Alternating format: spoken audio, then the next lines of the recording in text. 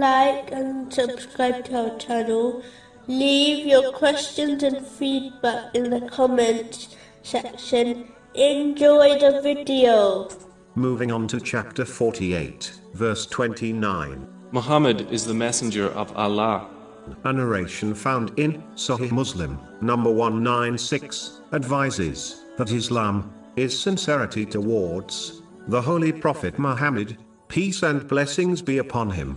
This includes striving to acquire knowledge and to act on his traditions, which includes the traditions which relate to Allah, the Exalted, in the form of worship, and his blessed, noble character towards the creation. It is to accept his commands and prohibitions at all times. This has been made a duty by Allah, the Exalted. Chapter 59, verse 7. And whatever the messenger has given you, take, and what he has forbidden you, refrain from.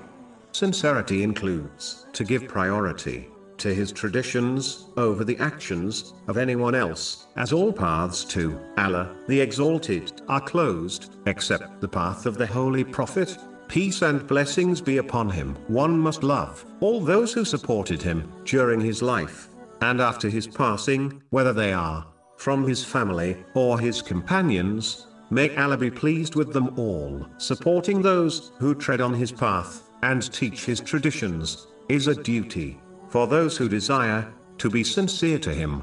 It includes loving those who love him and disliking those who criticize him, irrespective of one's relationship with these people. This is all summarized in a single narration found in Sahih Bukhari, number 16, which advises one cannot have true faith until they love Allah, the Exalted, and the Holy Prophet, peace and blessings be upon him, more than the entire creation. As explained already, this love must be shown through actions, not just words.